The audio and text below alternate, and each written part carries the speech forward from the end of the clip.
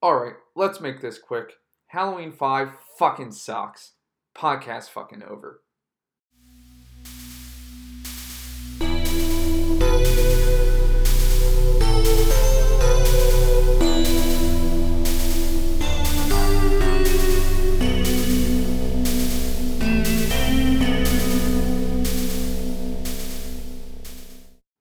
Well, here we are.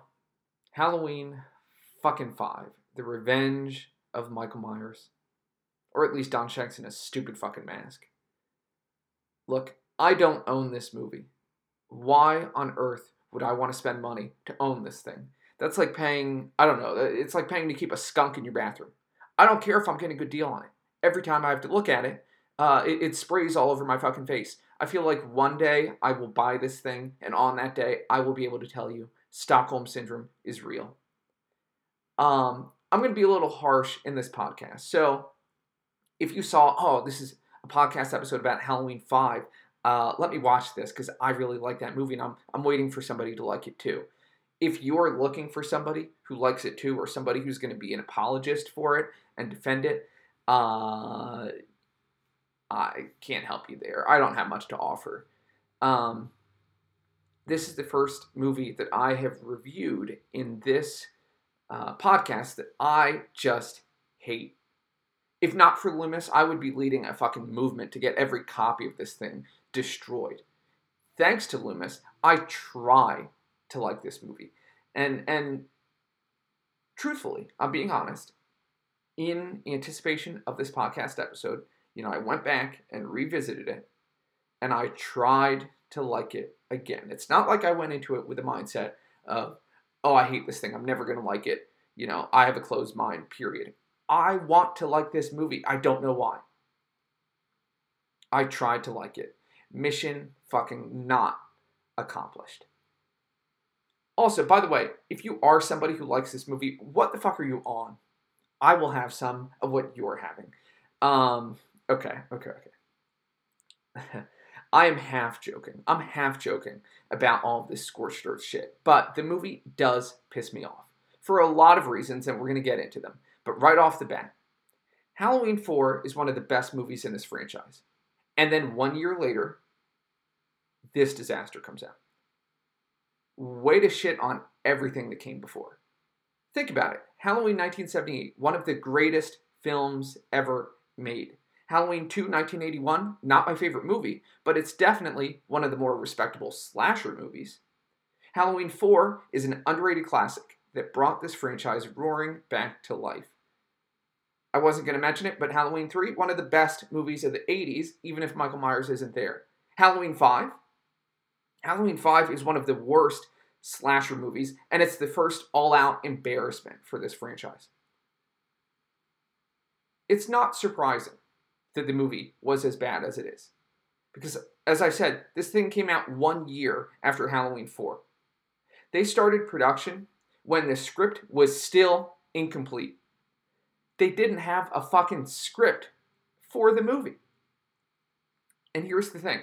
I am all about auteur theory. I really am. I want the filmmaker to have control and make the movie they want to make.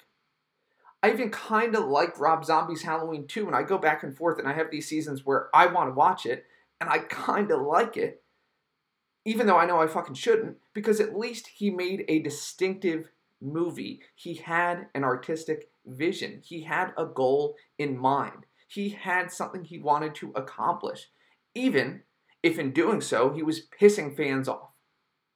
This movie has no vision because of the dumbass director, Dominique. That's what I call him because I can't pronounce his last name, and I never remember it. I think it's, Othenin Girard. I don't know how you pronounce that. He's a French dude. Dominique. That's what I'm going to call him. Before I get too far into just slashing and burning on this thing, I want to say one thing. To be fair, yes, I'm going to shit all over this movie, and I'm really bothered by the fact that this director had zero vision for the movie, and I'm going to get into that more. But before I do that, I want to say that for all my frustrations with this movie, Dominique seems to be a decent guy. Yes, he made an absolute dumpster fire of a movie. But now he does a lot to raise awareness for Down syndrome. And I just think it's important for us to recognize, not just with this franchise, but with any franchise, with any art, you can get mad at an artist, but separate the product from the producer. Dominique is not Halloween 5. It's what he made. And regardless of what I think of it, or what you think of it, or what anybody thinks of it, at this point in his life, he is doing some good work, and he seems to be a good guy. So I just want to say that, okay? So nothing that I'm going to say here is personal. But that being said, let's tear this fucking monstrosity apart. You know that thing where I open every episode by analyzing the opening credits as a microcosm for the movie? Yeah, it's kind of nice. It gives us like a good, consistent place to start. Well, nope, not anymore. Because this movie fucks it all to hell. Because these opening credits are not a microcosm for this movie. Sure, okay. To give it credit, I'm glad that we're back to the jack-o'-lantern theme, I guess. And I think the imagery of the knife slashing around is kind of cool. But my praise for this thing, it ends there. These opening credits are overrated. The soundtrack is cheesy. It reminds me of like the bad 90s Disney Channel movies that I watched growing up. Not the good ones, okay? Don't shit on Halloween Town. The bad 90s Disney Channel movies I watched growing up. And I do not want to associate a Halloween movie with a bad 90s Disney Channel movie. Anyway, you know, it's just, people talk about these opening credits like they're actually pretty good, but original credits, classic. Halloween 2, the skull twist, it's badass. Halloween 3, my gosh, it's brilliant. It's one of the best of the franchise. And then, of course, you know, all this shit is topped by Halloween 4, which has incredible opening credits. And it's kind of like, you know, at that point it was this ballsy, very successful shift away from the simple jack-o'-lantern. And then you get this, with a boring soundtrack that only gets interesting at the very end, and you get some ambiguous shots of somebody slashing sloppily. Say that 5 times fast. Slashing sloppily. Someone slashing sloppily at a pumpkin. It's overrated. I think a lot of people believe that this is a great opening credit sequence, and I don't know why. I can appreciate it because it's the last time that we get the jack-o'-lantern credits until Halloween 2018. Then all of a sudden, I don't know why, but all these filmmakers decided, yeah, whatever. So this, I guess, we can say it marks the end of an era. Unfortunately, this movie marks the end of an era in more ways than one. Okay, so you get the overrated opening credits, followed by my favorite, previously on Halloween. Please ignore the fact that the mask you are currently seeing is different from the one that you'll see in 30 seconds. I mean, I hate this shit. Whatever, I mean, I guess at least it pulls the Halloween 2 move of picking up where the previous one left off, which is fine. But here's what I just don't get why we need to see Michael's process. I'm with Dave McRae on this one. You don't need to see Michael in vulnerable situations. We don't need to peek behind the fucking curtain. He's the boogeyman. That means he does boogeyman shit. It's like Brad Pitt's line in Once Upon a Time in Hollywood. I'm here to do some devil shit. But seriously, we don't need to see Michael's process. We don't need to see him swimming to safety with his fucking hermit and his parrot Snooky. Which, by the way, I love that the parrot's name is Snooky. I think this movie's opening might have been more respectable if it was actually Snooky from the Jersey Shore. And then 2 things happen here. One is that Michael tries to kill this guy, but he passes out, which is ridiculous. But you know what else is ridiculous? The fact that this guy says, he just tried to kill me. Let me save him and keep him around. What? Okay. Also, does he not, know that maybe, calling 911 is a thing he could do? The second thing that happens here is that we get to see this fucking gem of a mask. Michael Myers in this movie is some Ichabod Crane-looking motherfucker. if the Halloween 4 mask was like a cheap Party City Michael Myers mask, this is one of those masks where you have to do a double take, and you're like, wait, that's not even Michael Myers. Halloween 4 is like the quintessential cheap-ass Michael Myers mask. This is like one of the masks that the guys from Wham review in their worst mask series. This is bad. Then I did a little digging, and I learned something interesting. This mask was made by none other than Greg Nicotero from The Walking Dead. Yup. Greg Nicotero, who today actually does some pretty damn awesome work. I think he's been working on Shudder's Creepshow. Okay, but he made this mask. Now, granted, he was young. This was one of his earlier projects, but still, this is bad. And listen to this quote. I wrote this down. Listen to this quote from Nicotero. This shit makes me cringe. He said, and I quote, Mustafa Akkad kept saying that he wanted to go back to what the man in the first Halloween looked like. We looked at pictures and sculpted the mask. When we got to Salt Lake City, they wanted the nose and eyes to look bigger. So we added latex appliances. Okay, so Mustafa Akkad wants the mask to look like the original, and we get this. Cool.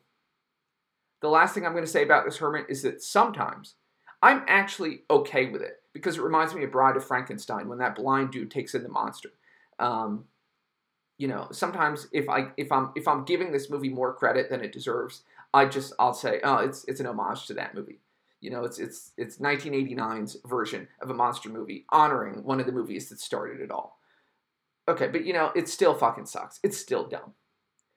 The great part is that then the movie skips ahead to Halloween Eve. What the fuck is Halloween Eve? Call it October 30th. Halloween Eve does not exist. All Hallows Eve. What the hell?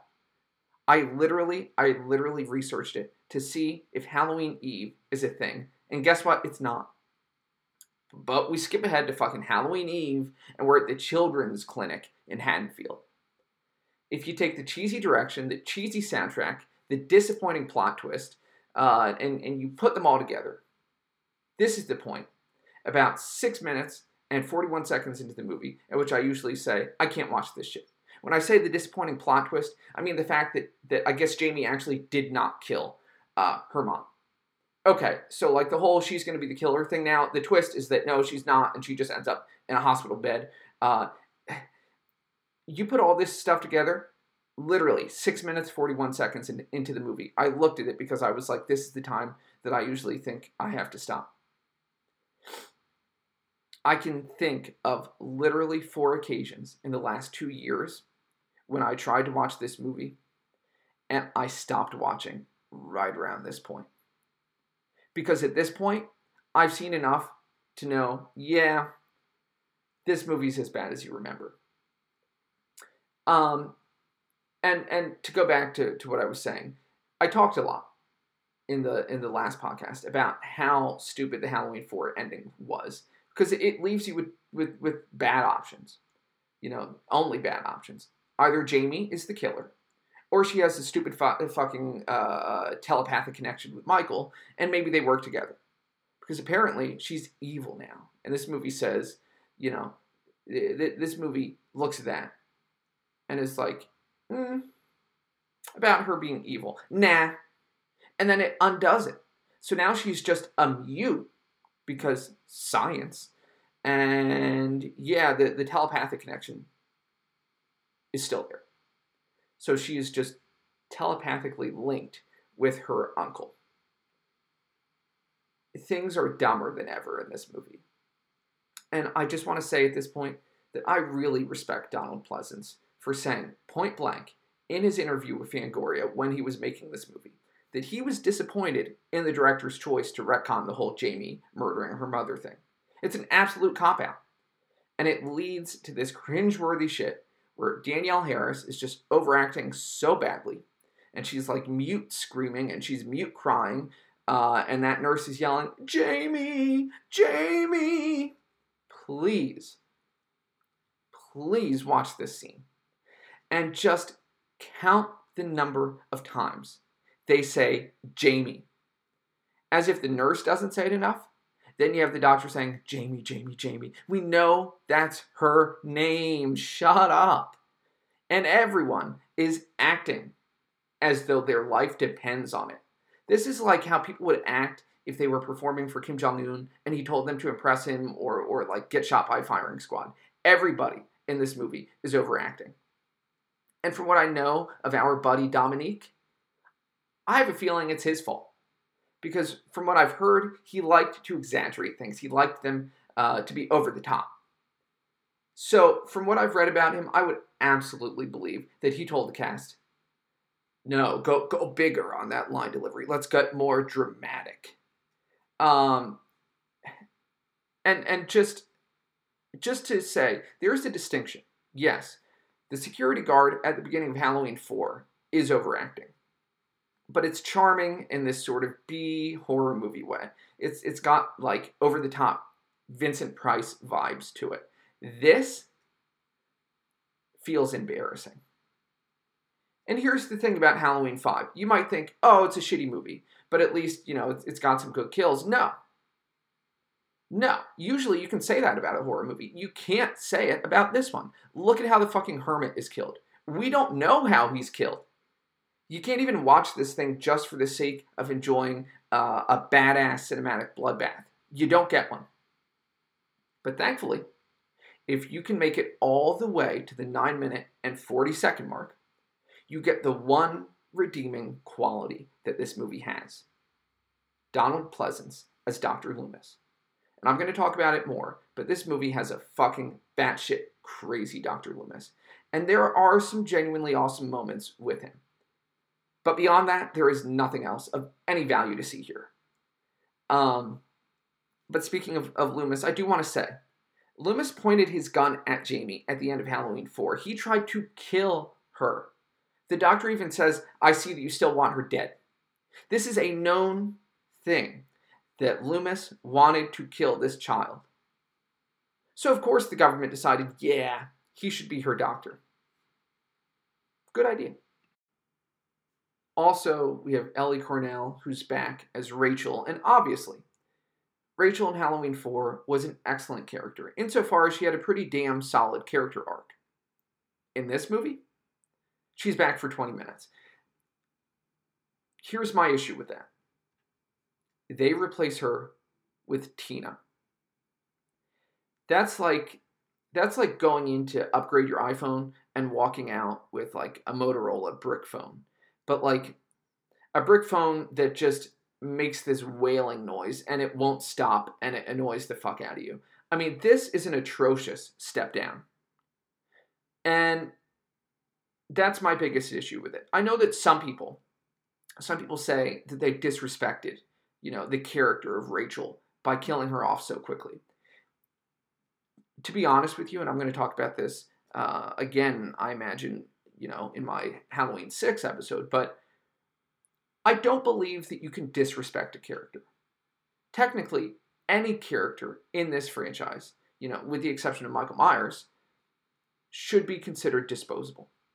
I think that we should believe that anybody could be killed off at any second. That's where suspense comes from. You wouldn't give a shit about a slasher movie if you knew walking into it that everybody was going to survive. Are some characters more important than others? Sure. But you know what? I'm sick of all the fan service in Hollywood. Like, oh, that character's too beloved. We couldn't kill them off. Whatever happened to killing your darlings?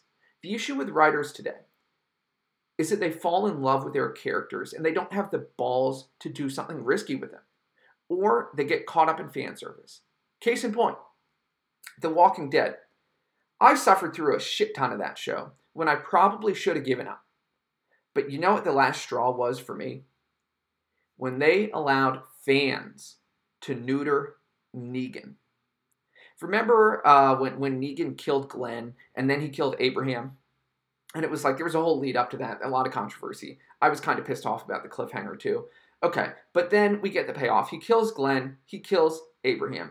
And it felt like everybody was up in arms about, how quote unquote cruel and wrong it was for them to kill those characters off like that. You know, people were like, "Oh, the show reveled in it," and it was disrespectful to those characters, and it felt wrong. It felt unethical. No, no, no, no, no, no, no, no, no. That was one of the best moments of the show, period. Because this is fiction. These characters are not real. Storytellers tell stories to blow us away. And we live in a world where it feels like we are running out of surprises. So, spoiler alert, but the end of Stranger Things Season 3. Skip ahead like 15 seconds if you don't want to hear it. Okay, Hopper is supposedly killed. And then we learn that he's coming back in Season 4. So you literally made me cry at the end of Season 3 for no reason because you didn't have the balls to keep him dead. Even look at this franchise. Hawkins. Hawkins is dead in Halloween 2018. I don't care how much you like Will Patton. I like him too. But let him be dead. But nope. He's alive and he's clinging to life so that he can be a badass in a wheelchair and Halloween kills and Halloween ends. Guys, we have to stop compromising. Let your characters be dead. Anyway, all of this is to say, I love that this movie actually has the balls to kill off Rachel so early. But Tina is an absolute abomination of a character. And if you were going to get rid of Rachel, then you needed to have a better replacement for her. Before we can get too excited about seeing Rachel return, somebody throws a rock through the window with a note that says the evil child must die. Okay, I basically see two options here. Either Michael wrote this and he threw the rock through the window, or the man in black did it. My assumption, although I think maybe I'm giving this movie too much credit, is that it's the man in black. But my God, the thought of Michael writing this note with pretty solid uppercase lettering, by the way, and even an underline for emphasis, and then rubber banding it to a rock and then throwing it in the middle of the day. How fucking dumb is that? Now, obviously, the Man in Black doesn't make it any better, but the whole concept of the Man in Black is just patently stupid, so I could forgive that a little more easily. Michael should not be associated with stupidity. And skipping ahead a little bit, Rachel's back. Michael's stalking her. This scene, it makes me think of Mike from Wham saying, "Tuck in your fucking mask." I'm sure that Don Shanks is a good guy. And I would like to think that even he sees problems with this movie.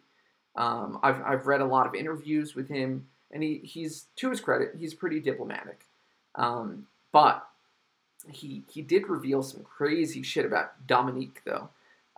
Because apparently, that dude, like, for some reason during filming, numbers were very important to him.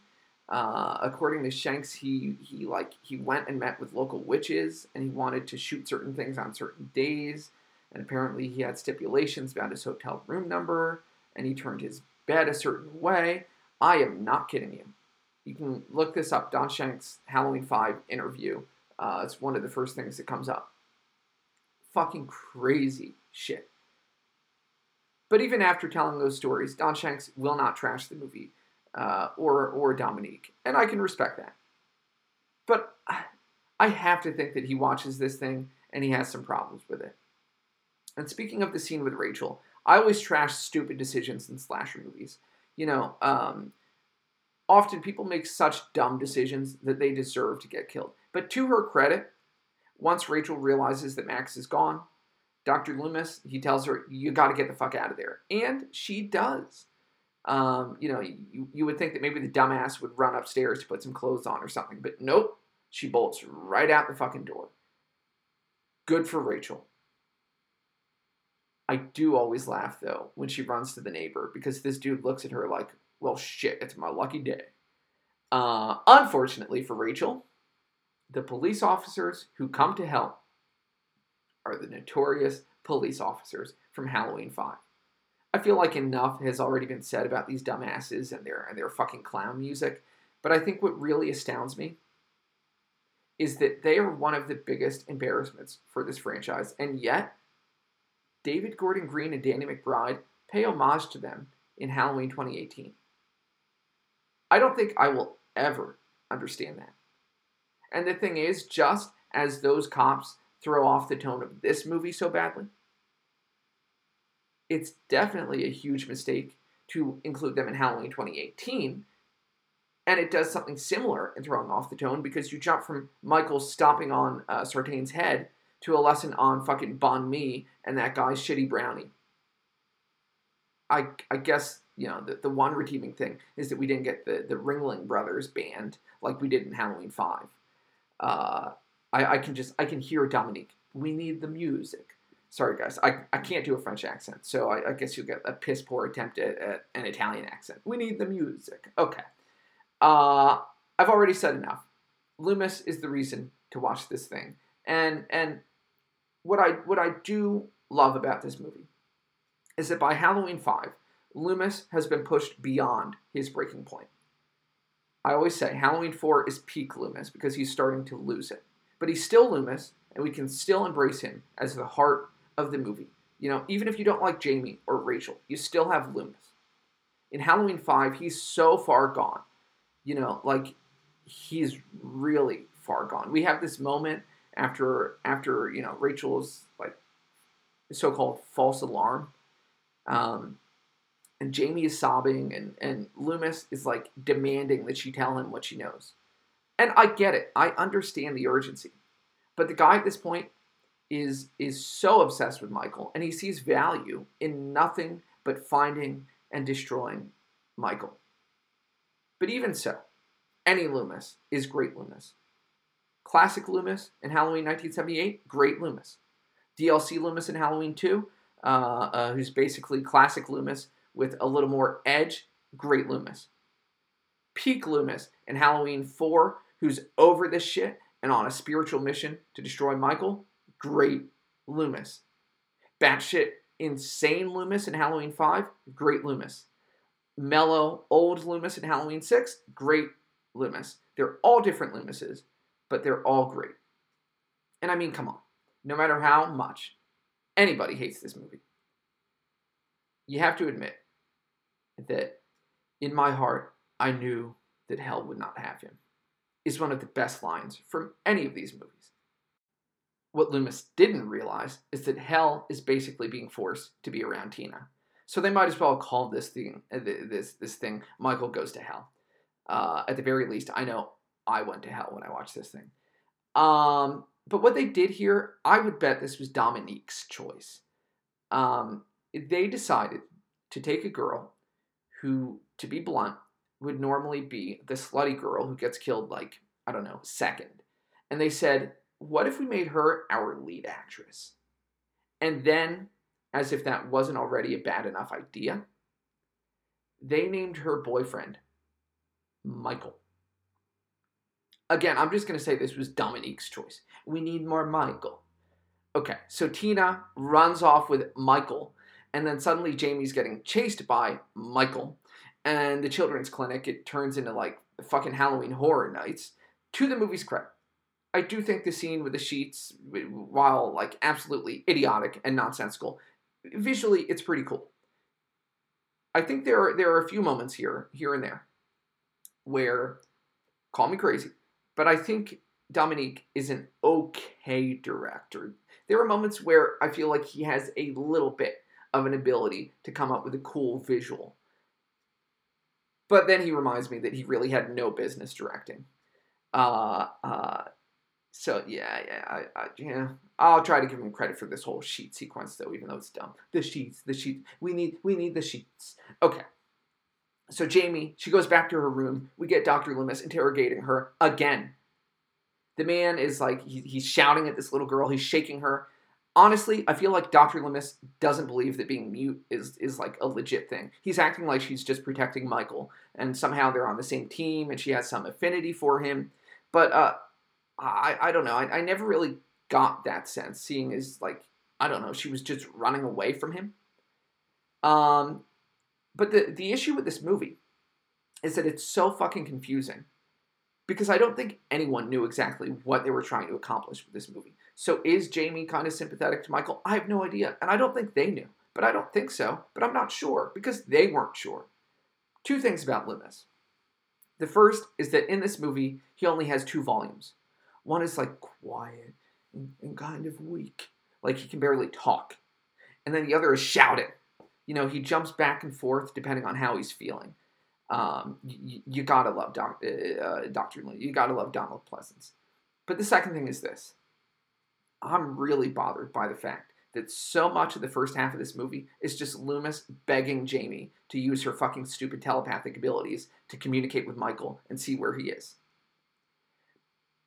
Obviously, part of my concern is that this explicitly supernatural bullshit is just moronic.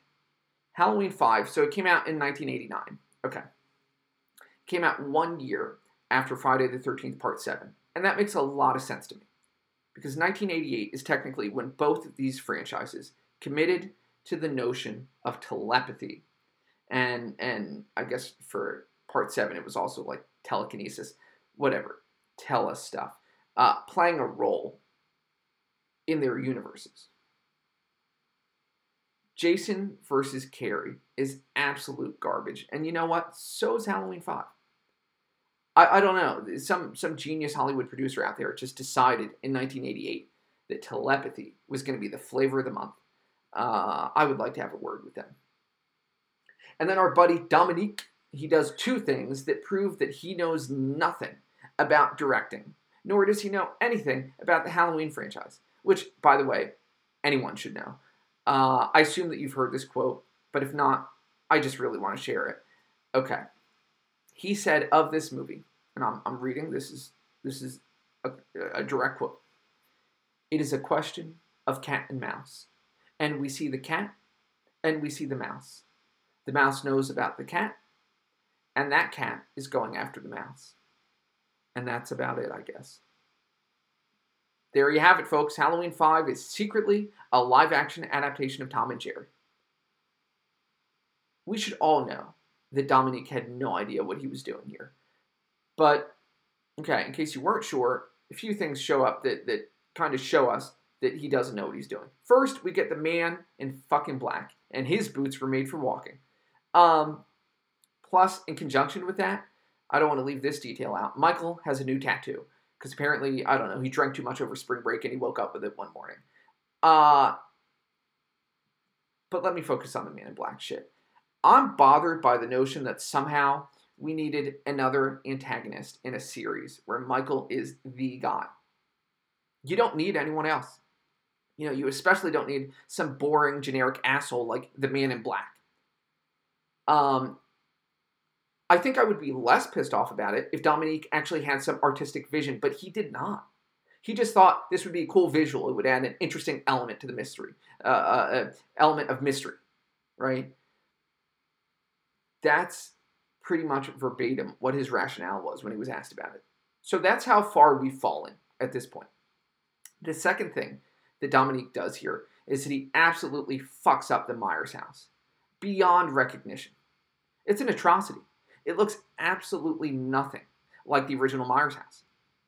And I get it. I understand that they were in Salt Lake City and not Pasadena. They didn't have access to the original Myers house. I get it. But for God's sake, you can't do any better than that.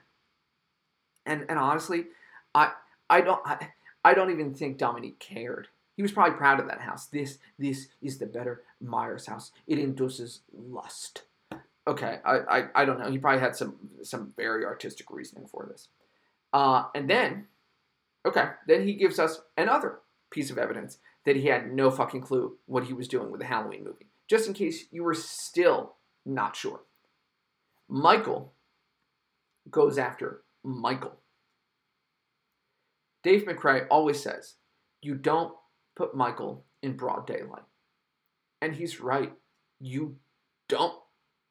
Or if you do, it's very sparingly. 1978, okay, sure. We get a little bit of him in the daylight, but it's very quick. You barely see him. Okay, this is why. It's so bizarre to see Michael standing out there in a shitty mask, stalking Michael. Although it's 10 seconds, so not much stalking.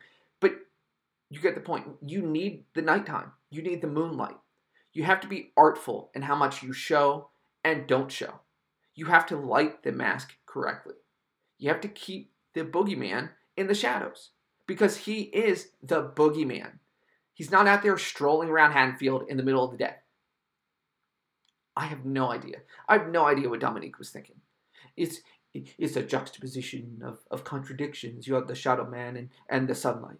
Okay, I have no idea what my fucking accent has become. It's cringeworthy. Sorry, but that's Dominique. Okay, the shadow man. Okay, fortunately, we skip ahead, and now it's nighttime, and the Haddonfield Children's Clinic is having a fucking Halloween party. Jamie, she has a little boyfriend, and he gives her his bracelet because, as Rachel would tell us, he's ready to make a commitment. And now Michael Myers, because the other Michael is dead, remember, he pulls up like a madman and he honks the horn. At this point, you might as well play fucking Born to be Wild over fucking footage of Michael in his Ichabod Crane mask. This is ridiculous shit. And it goes without saying. But Halloween 5 is obvious proof of my argument that if you make a sequel to Halloween 1978, it's just not going to be successful in following it up. It's just not. This is one of the easiest, most blatant examples of a shitty sequel. Yes, you have the Man in Black, you have the Thorn tattoo, and the telepathic connection. Yeah, all those things make this a god-awful sequel to the original. But you also just have to recognize that the way that Michael acts in this movie, it taints the way that we look at him. You've not only shown us too much, but you've shown him doing stupid things like swimming to safety and getting saved by a hermit, or driving a car like a hooligan and honking for Tina to come out. So was Michael like listening intently to her evening plans, and he was like, okay, all right, let me write this down? Was he like, he just knew how to execute things to a T? He just wrote it on a Post-it note and kept it on the dashboard of the car? You see, this is where it raises so many questions. And it demystifies Michael so badly. Hasn't he learned that speed kills, by the way? The guy drives around like Brad Pitt in Once Upon a Time in Hollywood. That's 2 references to Brad Pitt in Once Upon a Time in Hollywood in one episode, so there you have it. Also, why does he listen when Tina yells at him to stop so that she can buy cigarettes? What the fuck? He acts like a complete bitch, which I'm going to come back to. I will say, though, to give the movie a little bit of credit, I do feel like this is the one moment where maybe the whole Michael and Michael name choice pays off. Because it is kind of like darkly humorous, dramatic irony. Because she's calling him Michael. She has no idea that he is Michael, but not her Michael. But anyway, Tina's in trouble, okay? Tina is in trouble.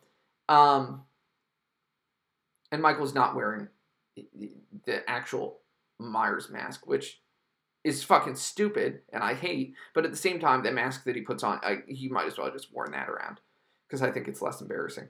But Tina's in trouble. This to me is a far less effective scene than it should be. Look at something like, even from the B-est of the B movies, like The New York Ripper. It's this truly, truly mediocre Lucio Fulci movie. But it features a scene where this woman is trapped with a killer in a car on the Staten Island ferry. And it is such a gross and uncomfortable scene. It's one of those like sleazy B slasher scenes that kind of makes you feel like it might be a little wrong to watch it. This scene might as well have just committed to it and like captured a similar energy. And for like half a second, I thought that maybe it was going to. And then I remembered that no, it doesn't, because this is a shitty movie. And then, because Tina is way too valuable to this movie, she's saved by the cookie woman. And then she goes to see Jamie, who can now talk again. Because, again, science. But Jamie, she can't talk enough, apparently, to tell Tina that Michael Myers is coming for her. So, okay. In general, one thing there's a lot I don't get about this movie. But one thing I really don't understand is why these people love Tina. Like, they love Tina, and I don't get it. she shows up and like Loomis is excited to see her. And then Jamie is so excited that she can talk again. We're talking about the fucking annoying girl who says, I'm never sensible if I can help it. What the fuck? And then Loomis is so concerned about her that he says to the clown cop friends, keep an eye on her. And for once, I'm thankful for these stooges because at least, we know they are not going to keep her safe. Then we go to Tower Farm. Just like Halloween 4, this movie has another fake Michael Myers. I guess like Halloween 2 as well. Okay, fine. But let me just ask a question. Why the fuck would anybody do that? Like run up to the police dressed as Michael Myers?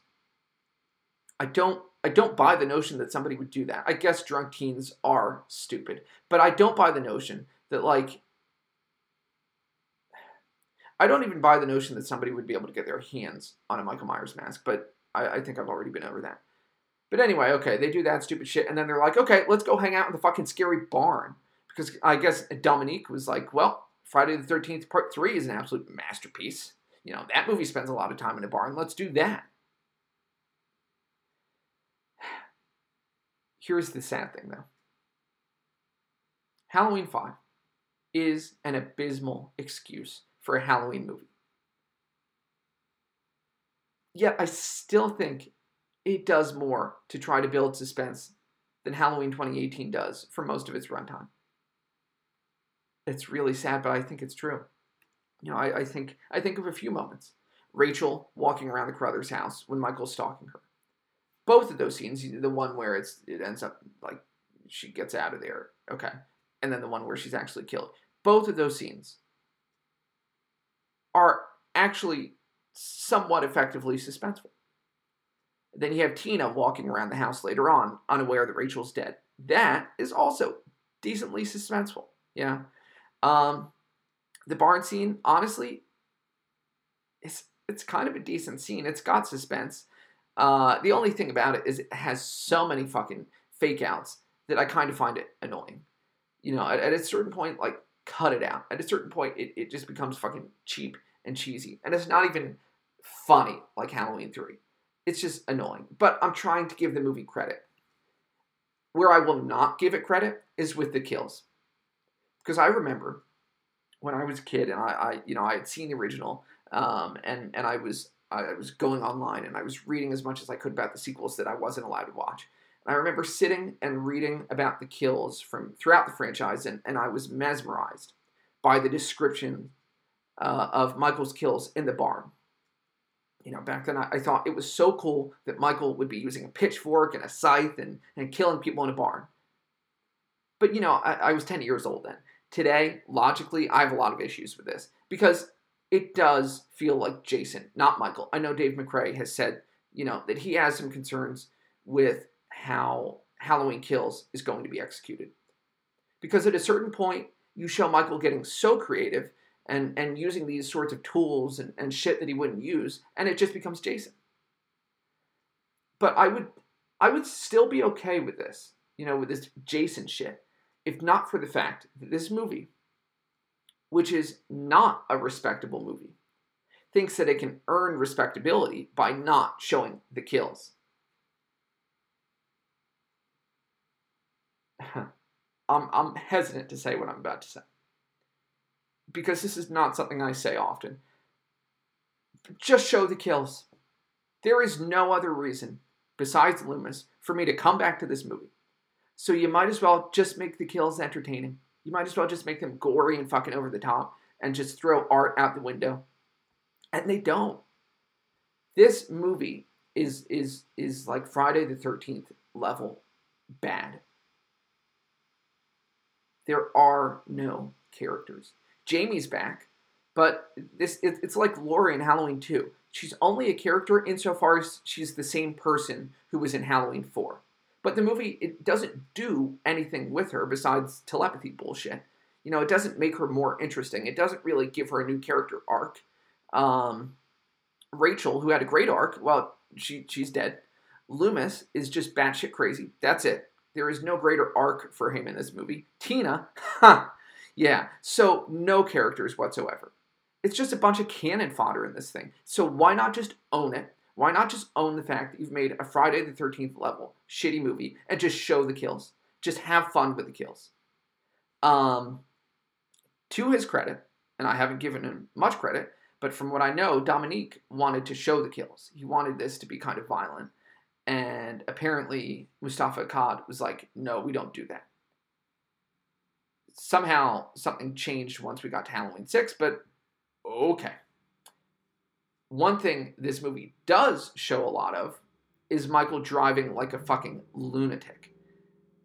Dominique must have been like, yes, this is a slasher, but it must also be a car movie. We need the racing. The audience loves the racing. Okay. I wonder how many people, by the way, I have offended with this Dominique impression. Hopefully nobody. But I assure you, it's all in good, tasteless fun. But seriously, would Michael ever drive around trying to run people over?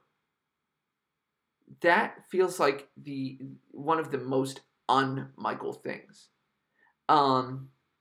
It's like what the Joker says about guns in The Dark Knight. They're too quick. You can't savor all the little emotions. That's how Michael is. You know, he doesn't use guns. He likes to get up close and personal and do the dirty work himself. And he revels in that shit. So why, after 3 movies in which he does nothing of this sort, would he start doing all this demolition derby bullshit? Again, this movie, it doesn't even remotely get Michael Myers right. I'm not kidding you. I always go back, you know, I rewatch these movies, and I just take notes on the different things that I want to address. I am not exaggerating. It took me over 4 hours to get through this movie because I just had such a hard time getting through it. And I hate it so much. And there were so many fucking flaws that I had to take note of. I kept having to pause the movie. I also realized something else. And I'm not going to get out of hand here. I need to revisit Resurrection. But I'm starting to think that maybe this is the worst handling of Michael Myers in a movie. I realized about an hour into this thing that I don't think I was like fully registering this as a Michael Myers movie. Sure, you know, I knew I was watching a Halloween movie and kind of taking notes for a podcast. I knew that Loomis was here. But like, to me, watching this movie, it feels like a fucking bad dream. Not a legitimate part of the franchise. I had such a hard time accepting it as a Michael Myers movie. My brain does not want to accept that this is Michael. Yes, I know that Michael gets his ass kicked by Busta Rhymes in Resurrection. But this Michael is actually fucking boring. I don't care about him at all. And the only time that he made much of an impression on me is when he was driving. So that's a pretty damning indictment of this shit. Thankfully, around the 1 hour mark, the movie decides to do a good thing and get rid of Tina, who I think is supposed to be a hero. Like this is like some selfless sacrifice for Jamie. Ah, Tina, we didn't appreciate you. Oh, how we miss you, noble soldier. Fuck Tina. I will give you a cool little detail, though. Loomis walks out to the woods, and it's obvious that Michael is lurking out there somewhere, but we don't know where. When Pleasance shot this scene, it was scheduled to be a day after Don Shanks rapped. And so Shanks, he was just going to head home. But Pleasance came to him, and he was like, could you stick around an extra day and just stand out there? Literally, he wanted him to just stand out there, because he said it would help him get into the scene. So Don Shanks stayed an extra day, and he stood out there in the woods while Pleasance performed this scene. I think it's absolutely incredible that Donald Pleasance was so committed to this role. And I continue to say, this is a guy who didn't have to devote himself to the character of Loomis. He could have taken his paycheck from Carpenter and left the Halloween franchise behind. But instead, he became incredibly passionate about Loomis, almost became like a caretaker for that character, wanted to make sure that justice was done to Loomis.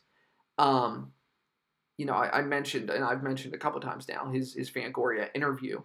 Um, it's just so clear when you read that.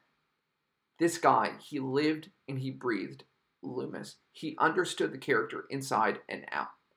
And that to me is incredible. And I want to give this movie another compliment.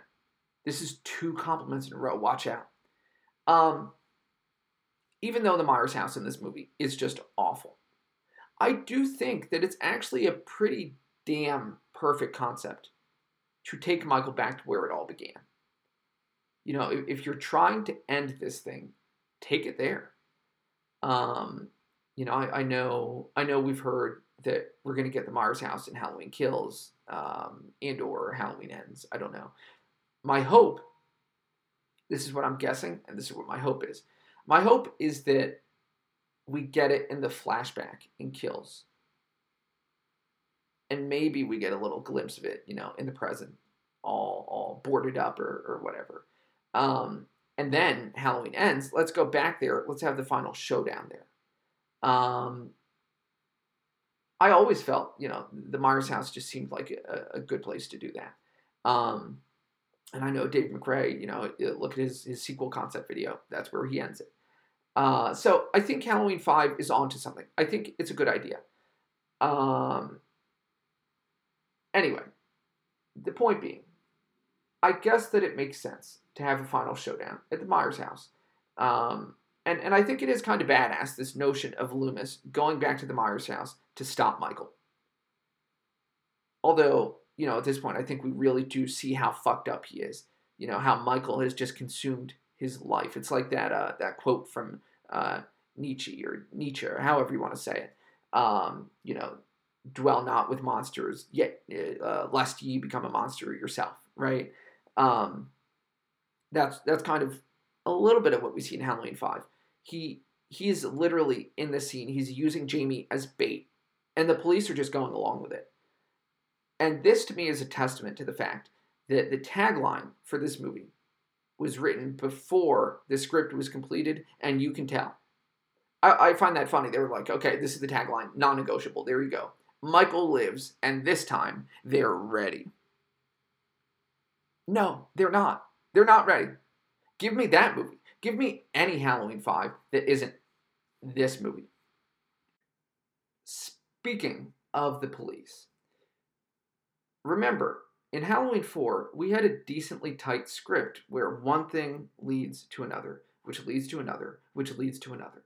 It's propulsive. It's what I like to call a domino story. One domino falls, it knocks the next one over, and it works. In this movie, what the fuck is happening? What's the plot?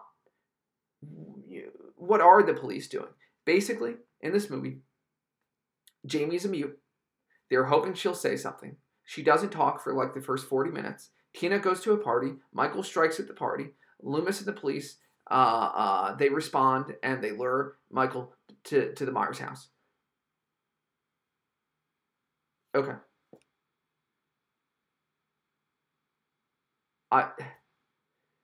Okay. So, anyway, not impressed with the story here. Michael shows up. They baited him. Now he's back at the house. Again, he likes using cars to kill. I don't know where this came from, but apparently he does. And Loomis finally just takes this jump off the metaphorical ledge, and he just loses it. Because you have this officer who wants to leave with Jamie, and he threatens to kill him. And now Michael's coming. So basically, this is a movie where the first 40 minutes are incredibly slow. And then you have like a 15, 20 minute pointless sequence in a barn party with characters who we don't give a shit about before a showdown between Loomis and Michael at the Myers house, which is probably the only part worth watching. If you're going to watch Halloween 5, the way to watch it is just skip to the last 15, 20 minutes and like, I don't know, try to, if you wear glasses, take them off so that you can't see what the mask looks like or something. And if you don't wear glasses or you wear contact, take out your contacts. And if you have perfect vision, go cross-eyed or something so that you can't see clearly. But otherwise, the whole movie is just incredibly dumb. And I feel like quoting Billy Madison after watching it. May God have mercy on your soul. To be fair, seeing Michael and Loomis go toe-to-toe is half cool. Only half because, this to me is Michael in name only. But in the real Myers house, or a house that looked like the real Myers house, with a better mask, maybe this would actually be a great scene. But I don't even necessarily think that's the case, because the whole premise of the final showdown is a little confusing. Loomis promises that this will be an end to his rage. Why? And what? Michael is just a guy suffering with anger management issues? Michael needs to deal with his rage. What would it even mean for the boogeyman to get rid of his rage? Just think of how badly this movie fucks up Michael. Halloween, he's the boogeyman. Halloween 2, he's the boogeyman again. He's like Mr. Sandman, apparently. He's on the search for his last remaining sister so that he can kill her. Halloween 4, he's evil on 2 legs, and he's like the apocalypse. It's epic shit. Halloween 5, I don't know what Halloween 5 wants us to think that Michael is. But apparently he's got a lot of rage he's dealing with. And, meanwhile, as you try to figure Michael out, well, at least, he's got a cool new tattoo, and he has this, mysterious guy who loves cowboy boots. Dominique was just way over his head in this one. He didn't know the first fucking thing about Michael Myers. But a broken clock is still right twice a day. So, I think people usually give credit to the laundry chute scene, and I will too. It's nicely claustrophobic.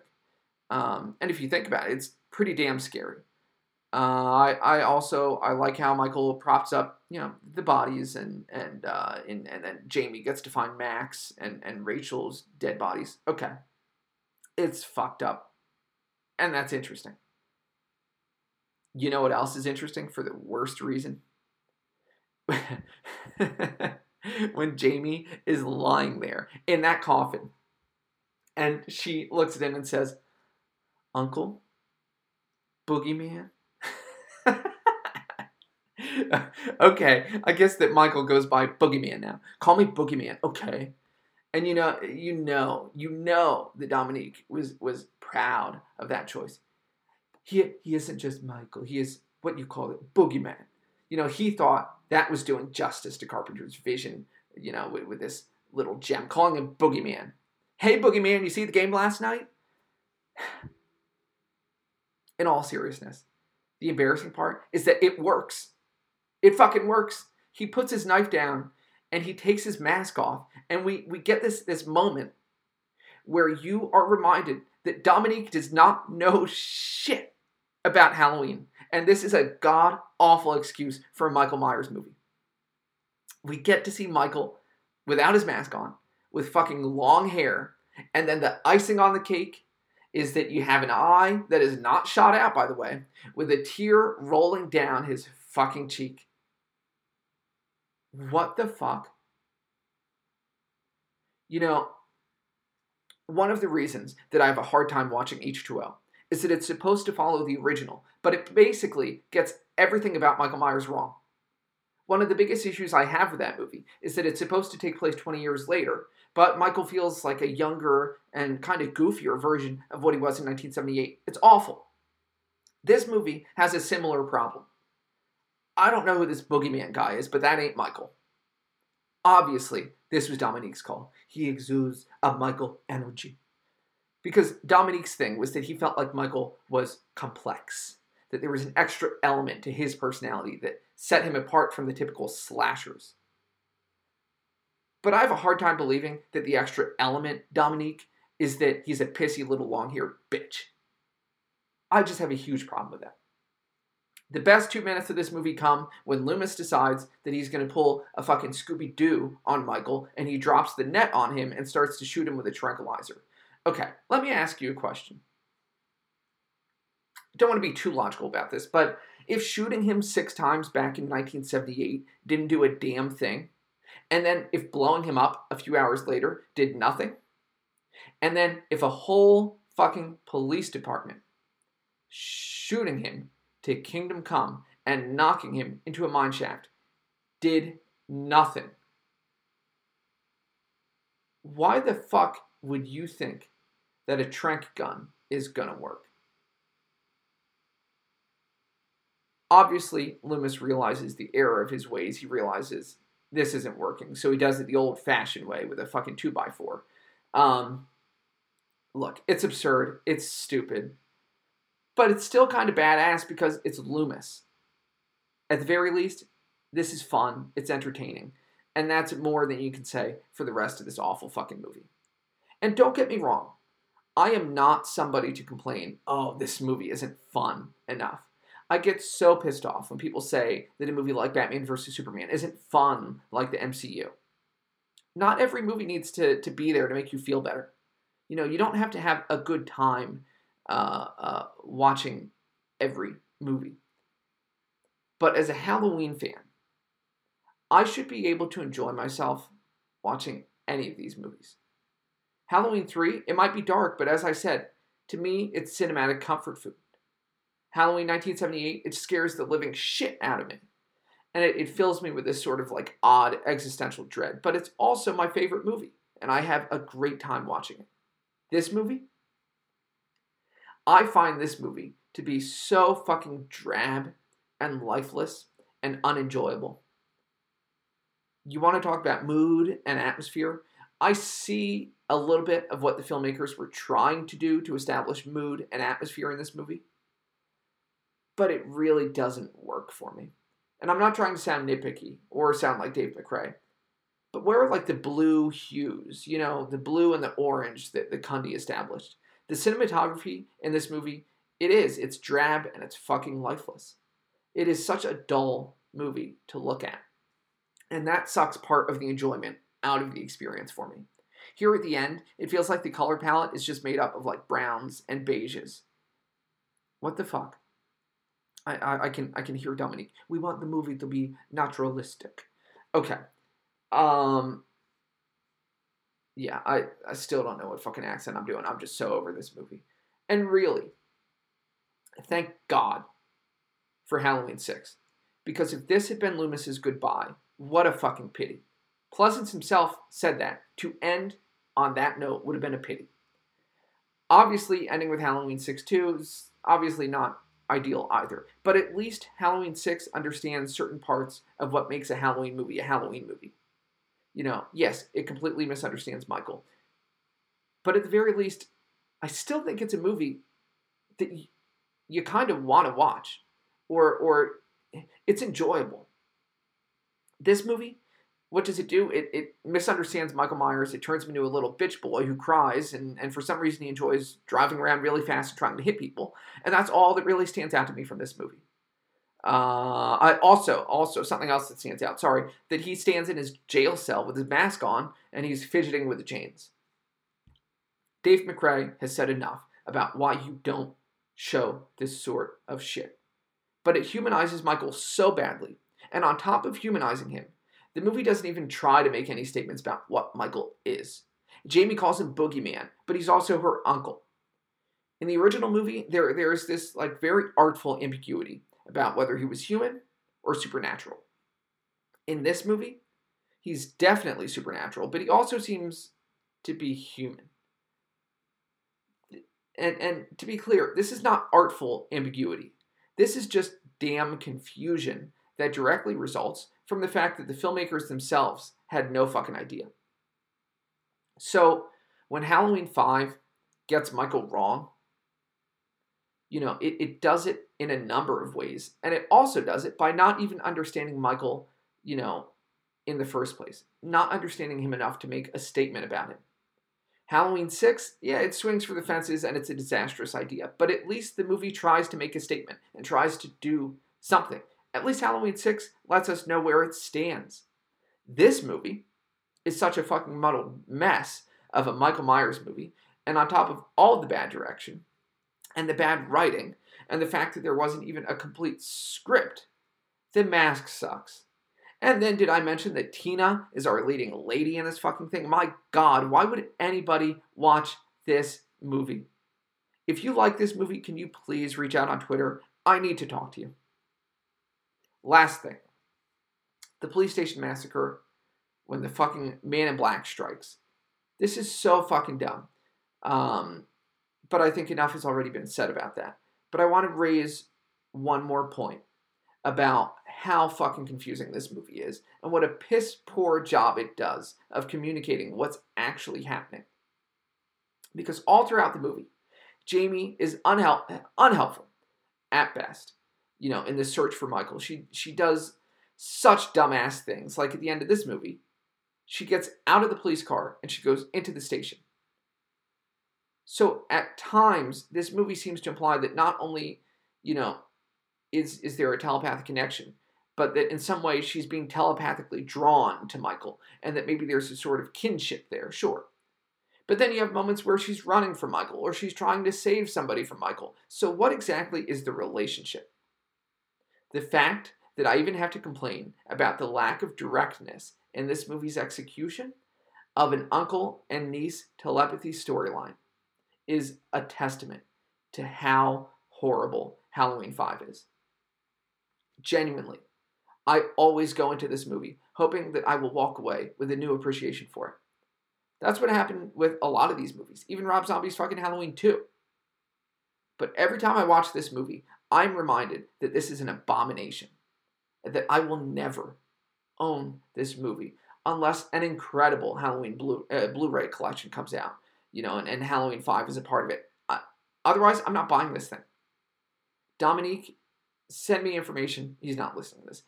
He can send me information about where to donate money to his Down syndrome campaign stuff, but I'm not going to spend that money on a movie that insults the franchise.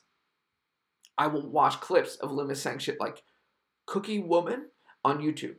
But what do you have with Halloween 5?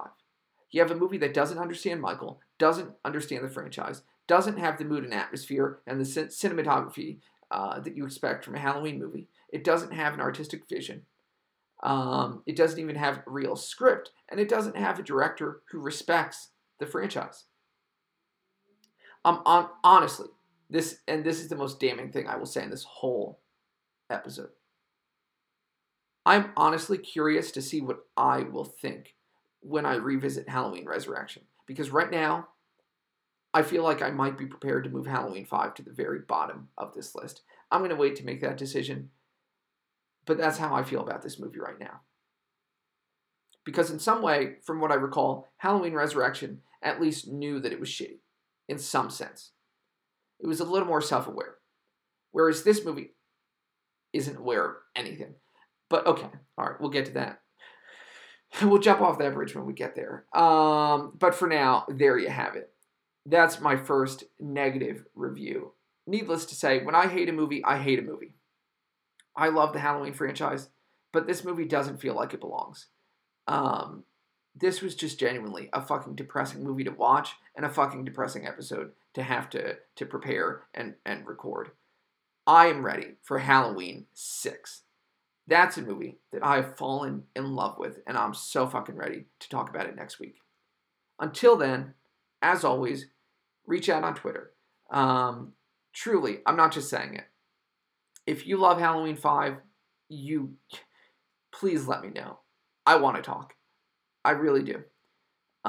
So if that's the case, I look forward to hearing from you. But otherwise, take care. We'll see you next week on the Haddonfield Report.